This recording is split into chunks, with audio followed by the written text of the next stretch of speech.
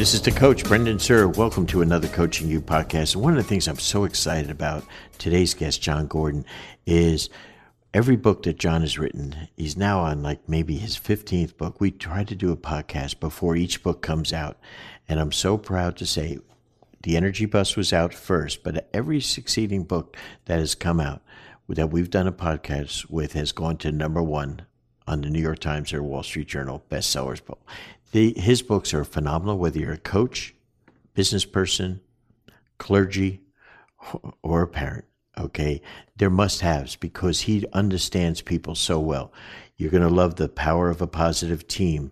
He's going to also be speaking at Coaching You Live, July 9 and 10 in Vegas. He's going to be there the entire 2 days. Great chance to connect with him. He's one of the best in the world. The best coaches in the world use him as a consultant. We're glad to Coaching You. He's a faculty member and a friend. Really enjoy. Hey, let's take a second to tell you about one of our partners, Dr. Dish. Dr. Dish basketball shooting machines are the most high-tech and durable basketball shooting machines on the market today. Each shooting machine was designed specifically for high repetition training to allow players to improve through technology.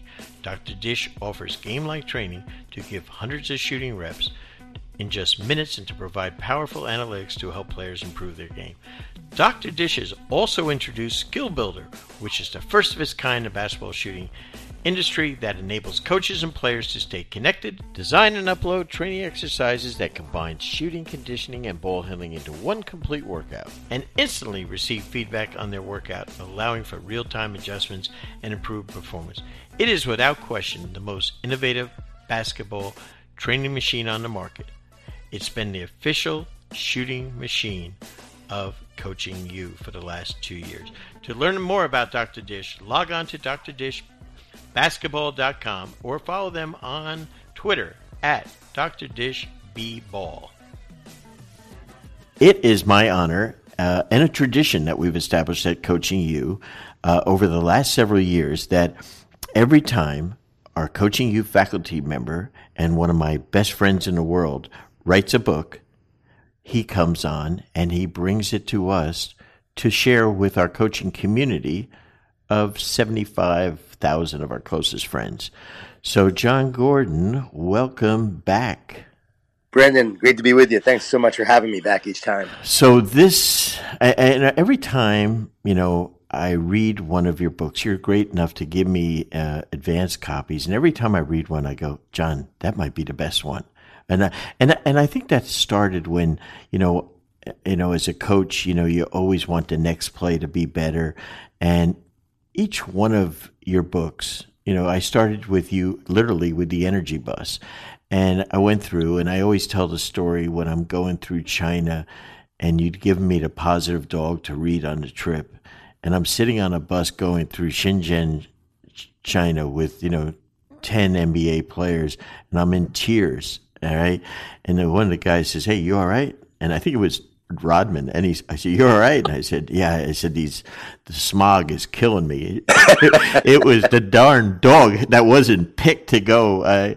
So I love your work. You've taught me so much. And, I thought I was a hell of a coach beforehand, but you've taken me to such a different level now. So congratulations on this new book. Thanks, Brendan. I appreciate it. When we came to The Power of a Positive Team, which is, kind of my sweet spot, why did you go there? Well, when I wrote The Power of Positive Leadership, right, that was all about leaders building their teams. So a great leader builds great relationships and great teams. But I wanted to write a book that teams could read together. I really believe that there needed to be a book that a team could read together and say, okay, this is what we need to do to be a great team. And so I wrote in such a way where I share the principles, share ideas, and if a team reads together, they're going to know what they need to do to become a great team. They're also going to know the pitfalls and the adversity and the challenges that could sabotage their team. So it lays it all out, and when they're done, they should be able to really be a stronger team as a result of that. I knew a lot of teams were reading the Energy Bus, and this is really everything I've learned since writing the Energy Bus and working with a lot of teams on that book and those principles. And I've just learned so much over the years. That's why, you said my books get better. I appreciate that because I'm always learning and growing. And so as I continue to learn and grow, my content evolves, my ideas evolve. I get more wisdom, more insight, more knowledge about what great leaders do and what great teams do. And in this book, I just pretty much share it all.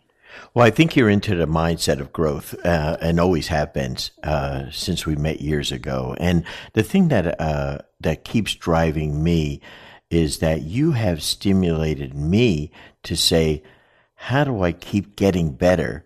And I often have coaches saying to me, God darn, you won championships. You've coached over 3,000 games in the NBA. You're still trying to get better. And I'm not even getting close. And so a book like this, and I think I'm a master of team building and teamwork and winning teams. But man, this thing took me to another level. Well, I appreciate that. Nothing better than talking to someone like you and us learning from each other. And how coaches get together, right? Mm-hmm. Eric Spoelstra and I will get together and we'll just talk about ideas and leadership and coaching. And I'll get together with Dabo and we'll talk about that. And it was recently with Sean McVay. We'll talk about that and talk about leadership and building a culture and, some challenges along the way. And I know you'll get together with all these other coaches that are in the NBA and college and so forth. And you're always exchanging ideas. And it's really a great community, I believe, coaching, because what I have found, and I know the best coaches are always like giving and taking and learning and growing. And as we know, some coaches also they steal ideas, and they make it their own. But that's healthy, right? That's what they do. Like a football coach sees a play and goes, okay, that's now my play. I'm using that. For instance, the Eagles, right? They ran that touchdown play in the Super Bowl. Mm-hmm. They got that from Clemson football and the play that they ran with Deshaun Watson. So it was really cool to see great ideas spread and share. Well, yeah, and that's exactly what, we have a little saying at Coaching You when we do our Coaching You live event that you're always, kind enough to be with our community of coaches to help them, is that, give each one of the coaches you learned something from credit one time and then you own it. and we laugh about it, but it's the truth because, I'm a savant of plays, offensive plays and stuff, but I'm not sure I had an original one yet. I've tweaked a lot of them, but I don't know. And I think we're all like that. But what you do in this book is you stimulate my thought process of, did I do this with the Pistons? Did Chuck and I do this with the Dream Team? And you know what? And the collaboration that I took from this immediately, because I do a lot of work with businesses, is immediately I said, this is such an application to business. Forget sports. Everything that we do applies to sports, but to business, the idea of small leadership groups, I think, is what is so important. How do you connect to small leadership groups, and you show how to do that? Yeah, no one creates success alone. We all need a team to be successful. And so even it may look like one guy created success or one woman created success. No, there was a team around them that helped them be successful. So in this book, I share examples of sports. I share examples of business. I share examples, music and writing. For instance, Brian Koppelman and his writing partner, David Levin. They created the show Billions, the hit show on Showtime, right? Billions. Well, I said, what made you a great writing team? They said, we had a shared vision and a greater purpose. We knew what we wanted to create. We knew we wanted to do something amazing, something great. And so everything that we did was towards the project, towards creating something great. And he said, you do not let egos get in the way when you and your team members are there to create something great together. And I just loved it because I thought of every sports team, and that's the same way. Well, speaking of sports teams, I interviewed Kerry Walsh Jennings. Kerry Walsh Jennings and Misty May make up the greatest beach volleyball team of all time. And I asked her what made them a great team. She said something very similar. We wanted to be great. We knew we wanted to kick ass together is what she said. And we had a deep desire to do so. And in doing that, we were really all in to accomplishing something amazing, something that had never been done together. And so I thought, here she was telling me the same thing a writer did about a TV show. And yet we were talking about a team. So it didn't matter if it was in sports or if it was in Hollywood or it was in business. The same principles apply when we talk about what it means to be a great team. I could see it in music too, the collaboration, between the singer, the musicians, and of course the person that's putting it all together. I could just see how it could be so strong, how an artist like whether it be Jay-Z or something, I mean, you can just see how prominent it is in every area. And that's what makes it good. What did you have what core principles did you find that, were really applicable? Well, one, we talked about shared vision, greater purpose. We also talk about a great team stays positive together. You don't during training camp. Mm-hmm. Every team is positive because they're all undefeated. But what you find is that the great teams stay positive through the challenges, through the adversity. The Dodgers, for instance, starting out this season, were not doing well at all. People were writing them off already, like in the beginning of the season. Right. But I knew this team was not done. I knew this team was going to keep fighting. Well, they just made it back to 500. They're now 30-30 after last night's win. They're 14-4 in their last 18 games. This is a team that stayed positive. I've worked with them now for 3 years in a row. I've seen this team that they do not give up. They keep fighting. They stay positive. And I know that sounds so simple. It may sound cliche, but what we find is that a lot of teams give up along the way because they get discouraged. They get down. Negativity sets in. So a simple principle is that the great teams stay positive. They stay positive together. They stay positive through their adversity. And they do not allow the situation to define them. They have a vision of where they're going. They know who they want to be. They know the culture that they want to create. And they continue to work hard through all the downtimes. And while other teams are giving up and just fading away, the great ones stay focused, stay positive, and then eventually have success in the long run. So I know all the teams that you've worked with, but in looking, and leadership, obviously, the last book was about leadership. So the leader of a team, and there has to always be, I think, a leader of a team in business, music, sport, etc. So let's say Dabo Swinney, he's the leader of the team, but what made Clemson great over the years, in your opinion? So it's the culture that he created, the belief he instilled, and his leadership. But what I wrote about in the book is it's not just his leadership. It's the leaders that they had on the team that made them so successful. Clemson doesn't win a national championship if they don't have Deshaun Watson. Sure. So you need leaders in the locker room. I'm sure you know this as well as anyone. Like the Pistons. Tell me about the Pistons. Like, I want to know from you, Brennan, what made the Pistons a great team? Were there leaders in the locker room? Six internal leaders. Okay. 6 internal leaders, and internal leadership is what drove the bus, and everyone knows Isaiah was a great leader. Bill Laimbeer, Rick Mahorn, Dennis Rodman led by example. Joe Dumars never said a word, but he always did the right thing.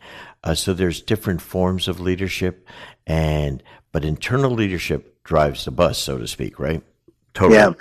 Brendan, do coaches get too much credit sometimes when they, like Brad Stevens is getting a lot of credit. Now, he's an amazing coach. We know that. Yes. But we can't forget the contribution from all these great players and how they're playing as a team. Am I right? Well, yeah. And Brad, because of his, guys like Brad, Chuck Daly, they deflect all the notoriety.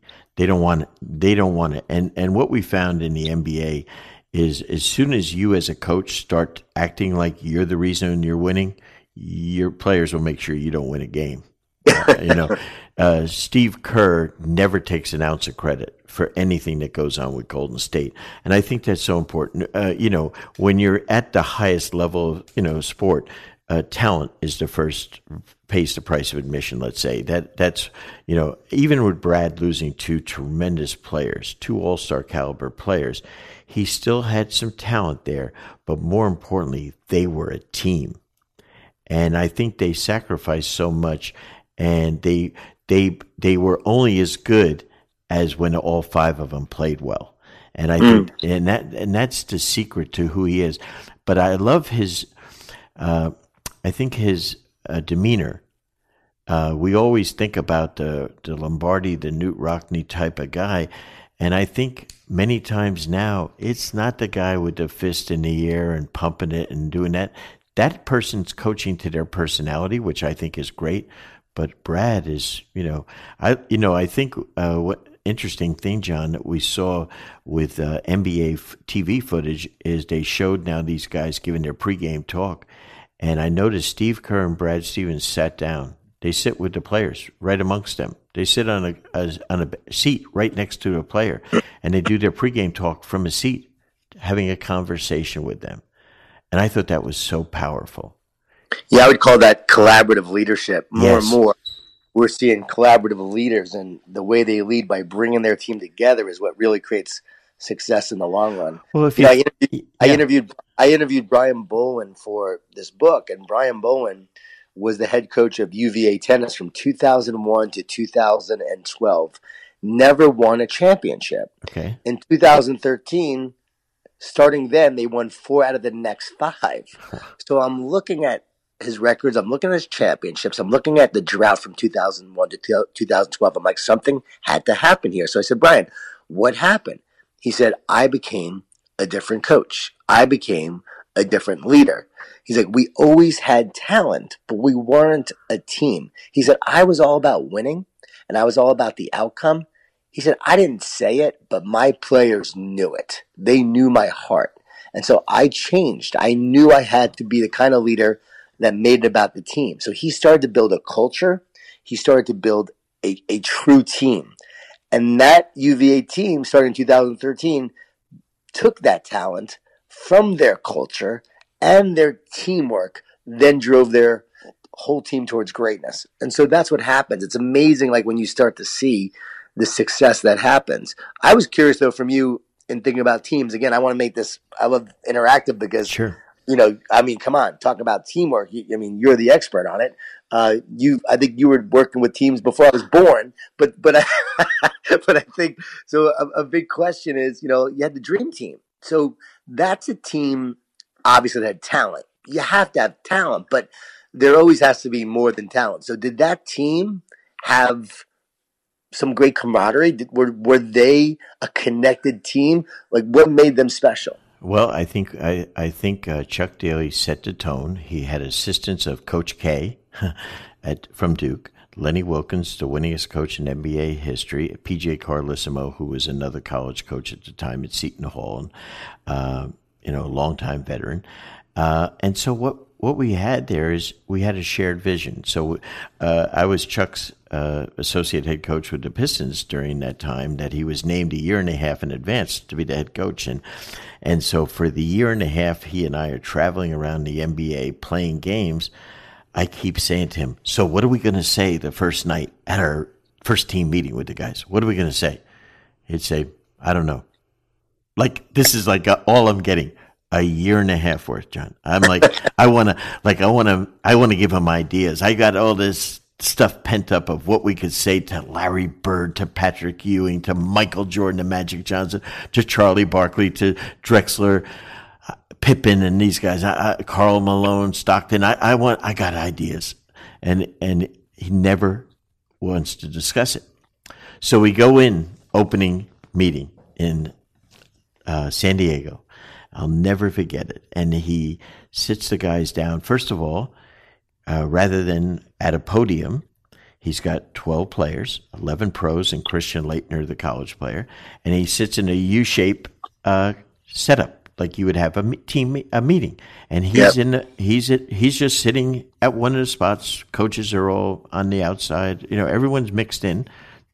And he says to them, first thing, guys, I just want to say, it's obvious we go over there to Barcelona, Spain. We have to win the gold medal, because they won't let us back in the country. And he makes a joke about it, and they all laugh. He said, but every one of you guys are used to playing in a 40-minute game. You're used to playing 40 minutes of that 48 minutes game. You're used to taking 20 shots or more. And he says, I've got 12 guys. I've got a 40-minute game, and I'm just saying we can't worry about how many minutes we play and how many shots we got. Does anyone have a problem with that? Everyone says, no problem, coach. So they kind of bought in. I call it the buy-in. And then so he gave them that as a thing. And he said the biggest thing, though, we have to come away with on this whole thing is we have to be on time. And I'm like going, I waited 1.5 years for you to tell me to be on time. And I'm like, I think my damn chin hit the ground. And the players are looking at him and like, be on time, huh? And he said, we're going to travel together for 6 weeks. He said, if we say we're going to have a bus leave at 9:30, we got to be on time. If we say we're going to practice at 10, we have to be on time. Because Michael, and he looks right at Michael Jordan, he says, Mike, if you're not on time, that means you don't respect Magic. And Magic, if you're not on time, that means you don't respect Barkley. And Barkley, if you're not on time, that means you don't respect Malone. And he goes right through it. And David Robinson, if you're not on time, that means you don't respect Ewing. And it wasn't about on time. It was about respecting each other. And to me, that was such a powerful message. And we walked out of there, those guys. So the next morning, John, as we're getting to the bus for 10 o'clock bus to go practice at 11 a.m. at the University of California in La Jolla, at 45 minutes early, I go down to make sure the bus is there, right? That's my contribution there as the head scout for the team. And so I go down there and I look and the bus is there. I look onto the bus and there's one guy on the bus already, 45 minutes early. It's Michael Jordan. And wow. Yes. And in NBA games, when the Bulls would play, the superstars, if the bus is leaving at 5, the superstars gets on the bus at 1 minute of 5. That's the way it rolls. The star comes in and we pull away. Now he's there 45 minutes early. So for the next 6 weeks, the closest we ever had to anyone being late was one player came 10 minutes early. Everyone else is there 20 and 30 minutes early because he set the tone. So I can't emphasize enough the role that, the players play to buying in. And I think that comes from believing in that leadership and believing in that shared vision. And that's also a key principle I actually wrote about in The Power of a Positive Team. It's we before me. And great teams put the team first. They focus on we, not me. Now, me is important, right? We want to be great. We want to be our best. But by putting the team first, by being a we person, me gets better. And when you make the team better, you get better in the process. I think that's so incredible, John. And did you, in all of the people in your research and stuff like this, what were really some? I'm fascinated by by Billions because it's such an incredible show. I can't even imagine how you do a TV show. How did they say that? How did Brian say that they did that? Well, when they were writing, they would go back and forth with ideas. Mm-hmm. And he said it didn't matter who, going back to we before me, it didn't matter who got the credit for the idea. Like, no one will ever know who wrote what line. Gotcha. They both want to get credit for each other. And so they're always propping each other up. They're always encouraging each other. They're always making each other great in the public eye.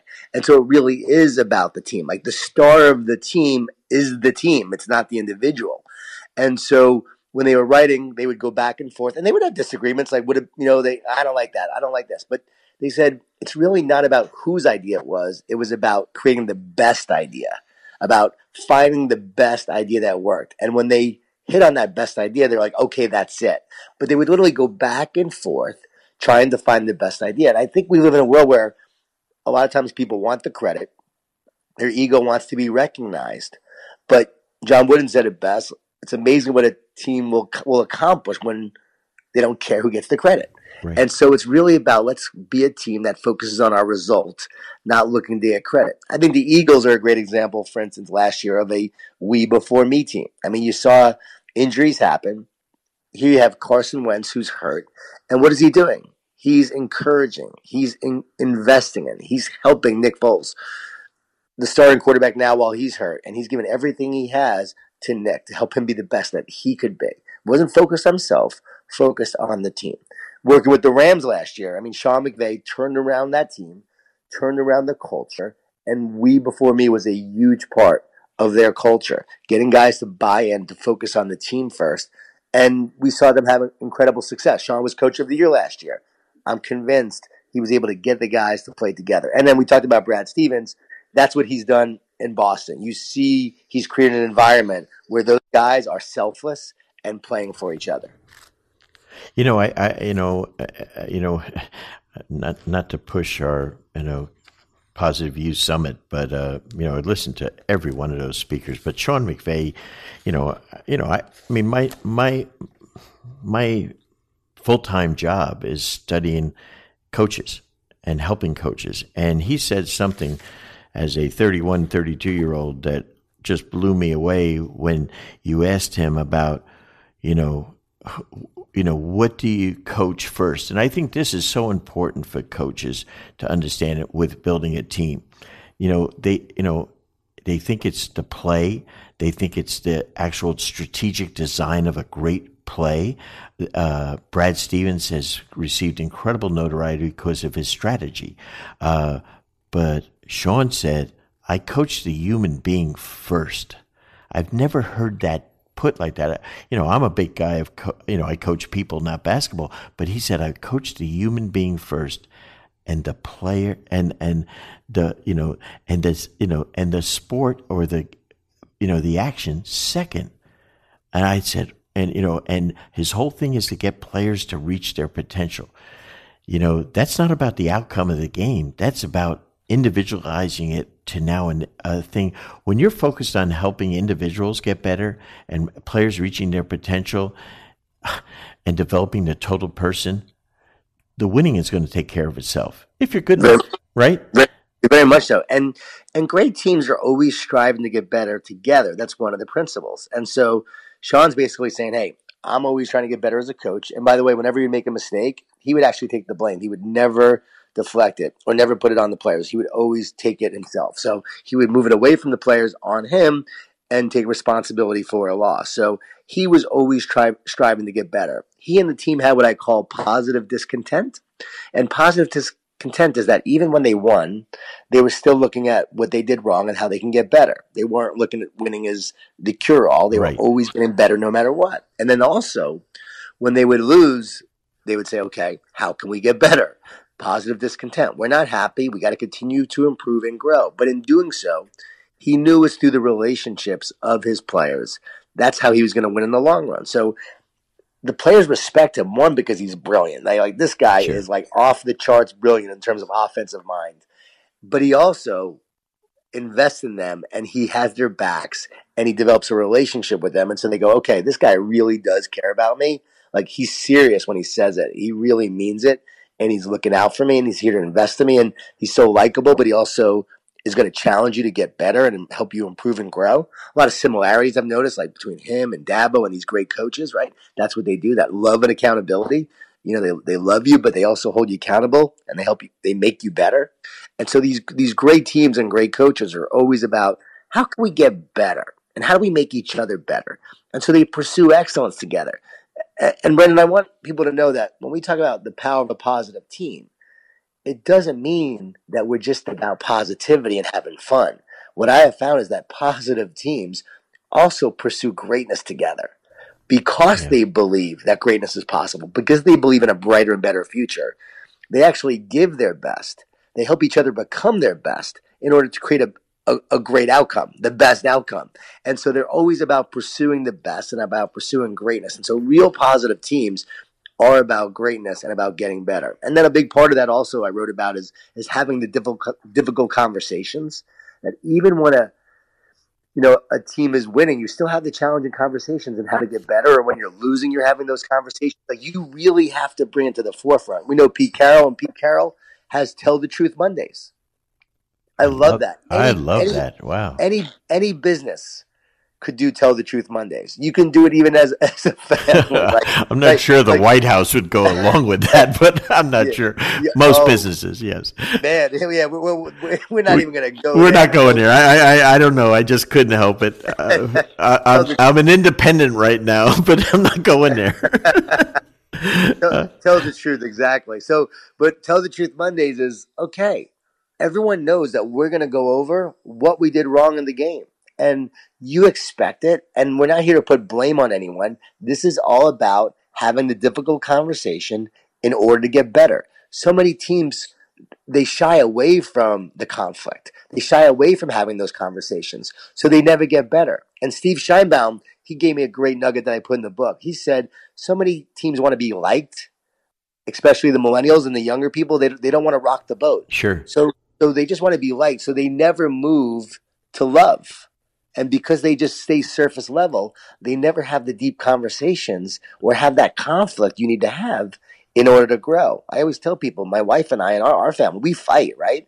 We fight, but because we have these important conversations, because there's a lot of love and respect and trust, the fighting makes us better. And we have to have those conversations in order to grow. So Tell the Truth Mondays makes a team grow and get better because they're having those real conversations.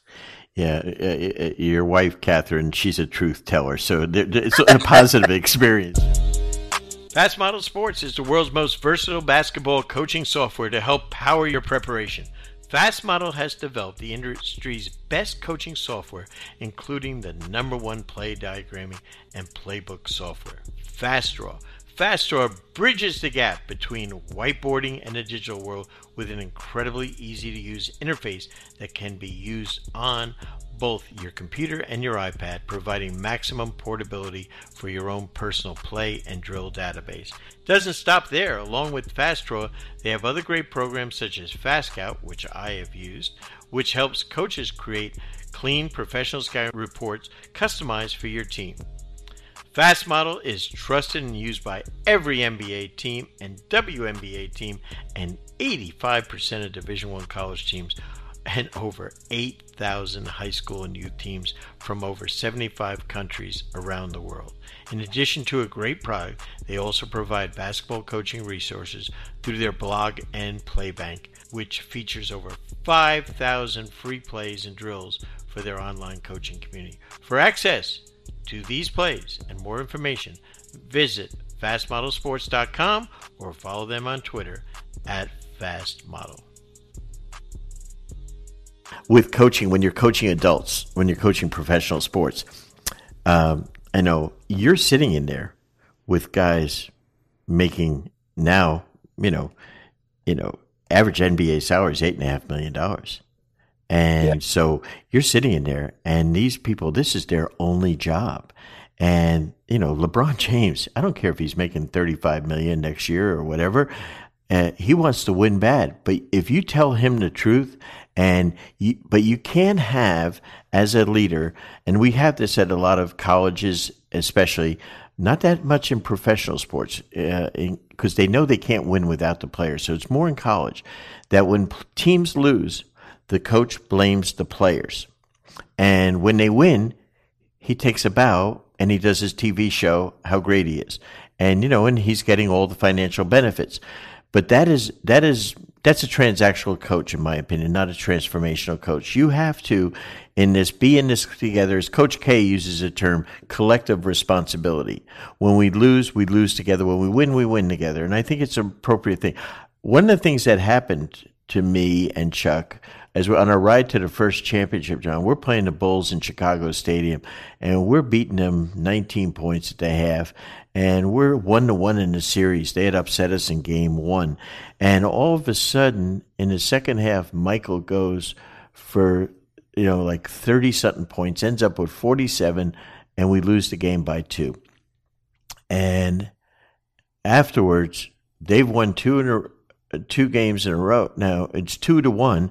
They got the next game at home. They got a chance to close this out now against us. So I can remember that night with Isaiah Thomas saying, Brendan, we can't stop this guy one-on-one. We got to double team him. And so we kind of put together the Jordan rules that night at like 2 a.m. And I go to Chuck the next morning and say, hey, Chuck, this is what Isaiah wants to do. I really think he's right. And he looks at me and he says, you're wrong. I said, Chuck, why? And he says, you got the 2 best defensive players in the world, Rodman and Dumars, and you're telling them they can't stop this guy. And I said, well, so he brought it to the team, and the guy said, Coach, we want to do it, except 2 players, Rodman and Dumars, didn't want to do it because now you were saying they weren't good enough. And and Chuck, to his credit, and I at the time thought it was very negative, said, Guys, it's not going to work. What you want to do will not work. I'll let you try it, but I'm telling you, it won't work. And I'm saying, what an attitude to have. But what he was doing was telling them, if you want it to work, you better do it because you're going to be accountable for it. And you know what? We win 3 state games. Michael, the most he ever got was 19 points again. And I said, I learned something because he used a different form of leadership to get buy-in from us. He basically said it won't work. And that's not being positive, but he was a genius. He knew his team better than I did. And I never forgot that. And it's really been a shape to do it. You have to know your team, whether it's a business team or not. You have to know that group and what makes the buttons on them push. It's just not something by reading your book you're going to say, hey, I can run a business, I can coach a team. You have to first know all these people inside out, and that's where the relationship part comes, John, I think. I love that. And I agree with that 100%. Like, you could read my book, you can read any other book, and these are ideas. These are practices that I have found that work. But what I have also found is that every coach has to have their own style and do things their own way. You can't do things exactly by the book. Right. You take these ideas, you take some of these nuggets and some of this wisdom, and you apply it to your style and apply it to what you do. But Chuck knew that negative reinforcement would work in the short term. See, I learned something from Sean McVay. We were meeting a couple months ago, and he said, John, motivation. He goes, what's the difference between motivation and inspiration? And I was stumped. Motivation could be positive or negative, but inspiration is always positive. Good. And so you can motivate someone negatively in the short term, which is what Chuck did. Now, I don't think that would work in the long term, having that attitude all the time. I agree. But at that moment, at that time, a brilliant idea to get a short-term result out of his team, and he knew what he was doing, and I just love that. And again, I think sometimes that works with my son too, right? He works better with positive reinforcement. But I've found that he's the kind of kid sometimes if I tell him he can't do it, he'll actually try to prove me wrong. And sometimes in the short run, that's what you want. But you also have to give that encouragement for the long term as well. So it's really, coaching is such an art. And it's not a perfect formula that you can apply every time. As every coach and every leader knows, right? You will have a different situation every time.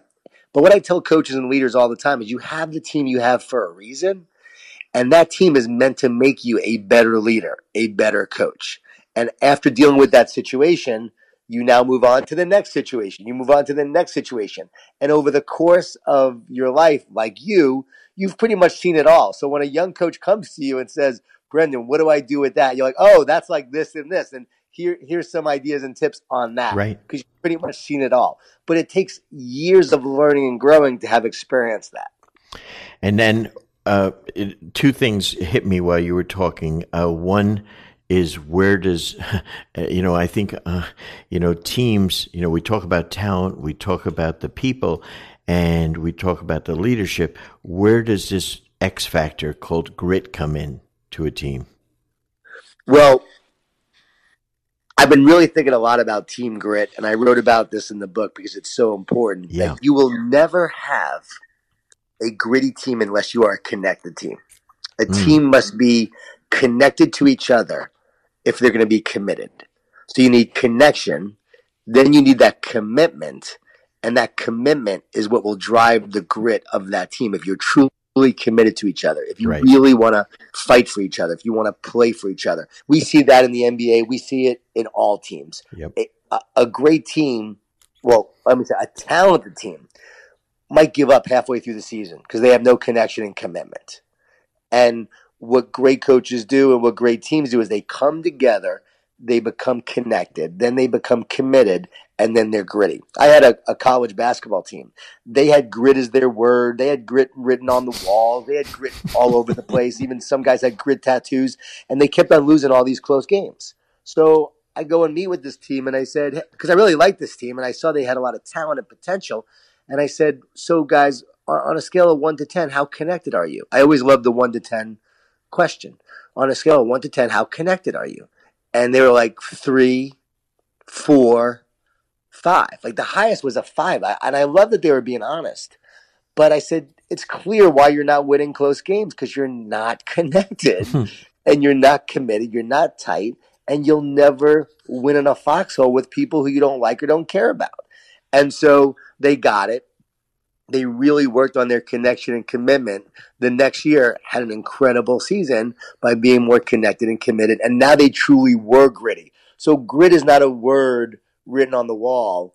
It's a connection from heart to heart of each team member that makes you committed and have a willingness to fight for each other, and a desire to fight for each other. One of the things now that happens with teams with these, Generation Y and type of groups that of these, from high school to, young 20s, is that they don't talk to each other. So everyone is texting people.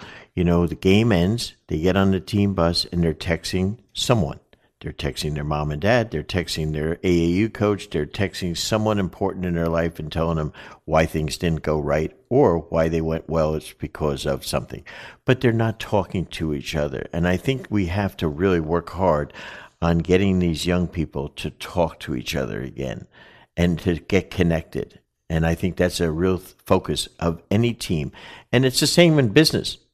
I was doing a coaching session with a senior vice president of a hospitality company recently, and I'm sitting there, and the person is paying a lot of money for me to be there and to give him expertise on how he can lead his group better.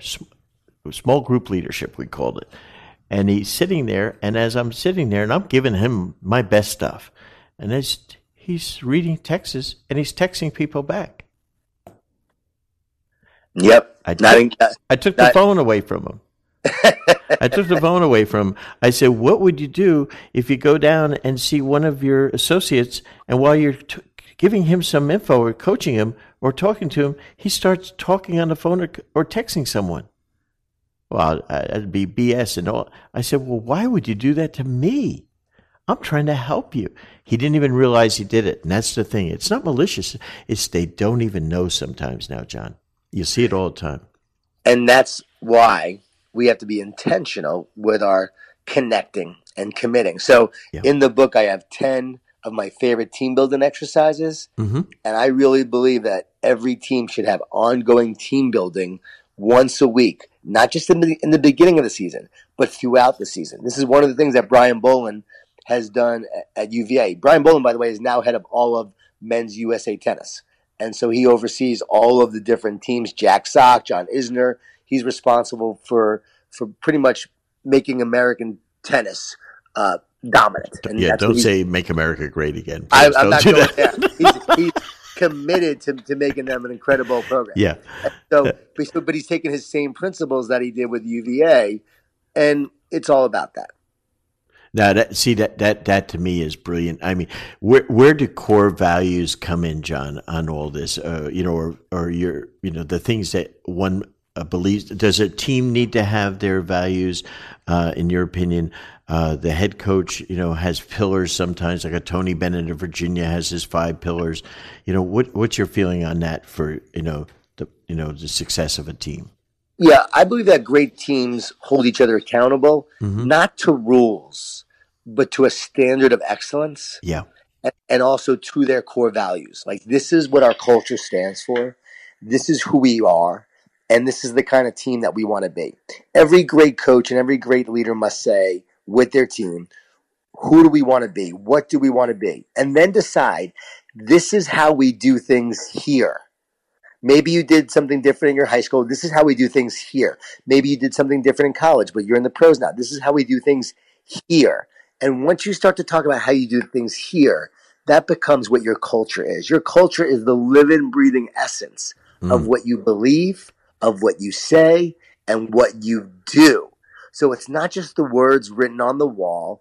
It's not just the core values that are written on a piece of paper. It's how we live and breathe them every day. Every team today has a mission statement, but only the great ones have people who are on a mission. And so what kind of team are we? Are we on a mission? Are we living our core values? and how are we bringing those core values to life on a daily basis? And that comes from, again, the culture, the values, and then each team being accountable to those values and how we do things. So every book that you've written, I'm going to embarrass you and say this. I think you're absolutely brilliant, and you almost know what's going to happen, an outcome from it. What's your dream on this one?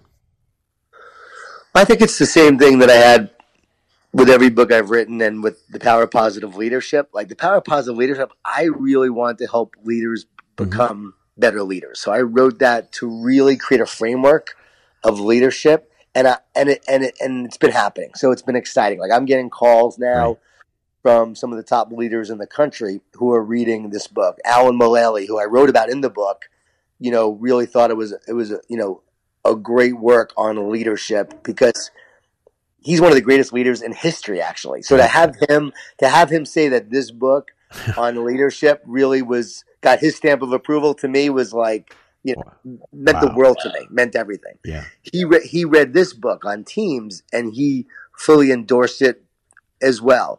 And so my hope with this book is that it will make teams better and stronger and help them become more fruitful together. So they won't allow negativity to sabotage your team anymore. They will work hard to become their best. They won't get discouraged. They'll make sure that they have the difficult conversation. They'll come up with their shared vision and greater purpose together. So they'll become a united, positive, and powerful team. And that's my hope. So if you had to ask me, when I started writing, Brendan, I was writing The Energy Bus and these other books. Yeah. I wanted to inspire, empower, and encourage. And now here we are, pretty much 15 books later. And what I realized with these two books, The Power of Positive Leadership and The Power of a Positive Team, is it's really a mission now that I want to spend the next, hopefully, 20, 30 years of my life. Hopefully I live that long. I want to develop leaders to help leaders become great leaders. And I want to help build strong teams. And if I could do those two things, I feel, a life that's well lived. Well, as a friend of mine says, let's share this with millions to influence billions. Wow, I love that. Yeah, I mean, your stuff, my friend, has been so helpful to me, and I know to so many of the friends and to coaches and business leaders we share this with. It's life changing, and I thank you for doing that because I know you're ridiculously humble, but I thank you for what you've done for me. But I know you've done this for thousands upon thousands, and that, my brother, is what you're all about. I know that. That's what your faith is all about. It's about helping people. And so I thank you for that because you are making a difference. I'm so excited that we're doing this today on June 13th, the day the book is being released. Tell us where that we can get this book today. Well, B, thanks for your kind words. Thanks for really being a great teacher for me as well, a great mentor. I believe sometimes I'm your teacher, sometimes you're my teacher. So I think that's what's great about us. We're always learning from each other. And sometimes I was actually saying my wife, sometimes I'm her teacher. No, actually my wife's always the boss, but I am second in command of my team. I go to the same church. Yeah. Yeah. At home. But in terms of the book, it will be available in all bookstores, Amazon, Barnes & Noble, everywhere. The website is powerofapositiveteam.com. And we'll have it also available on my website, johngordon.com, JON Gordon.com. And I just hope teams will get this book for each other. A coach will get it for their team and say, okay, let's read this together and let's become a positive, powerful team. And it's a short book too, so it's not a long book. I did it on purpose. I wanted a team that's working in an office to be able to read together. I wanted a team that are a bunch of high school players, and they can read this book together as a high school team, and they will become stronger for it. That's my goal. You're about changing the world, my friend. Thank you for everything you do. And for those of our coaches on the podcast, you're going to be able to hear my dear friend at Coaching You Live, on July 10. July 9 and 10 will be in Vegas, and John's going to be there. And it's every time he comes, he changes the room. So I thank you, brother, for doing that. Thanks. Yeah, I'm going to be there both days. Actually, Yes. going to be Yep. learning. Yeah, learning as well, and I'm going to be talking about this topic, the power of a positive team. So hopefully, people will come for that. Yeah. Oh, awesome. We'll make sure we have that. Thank you so much, my friend. And again, thank you for doing this book. Thanks, B.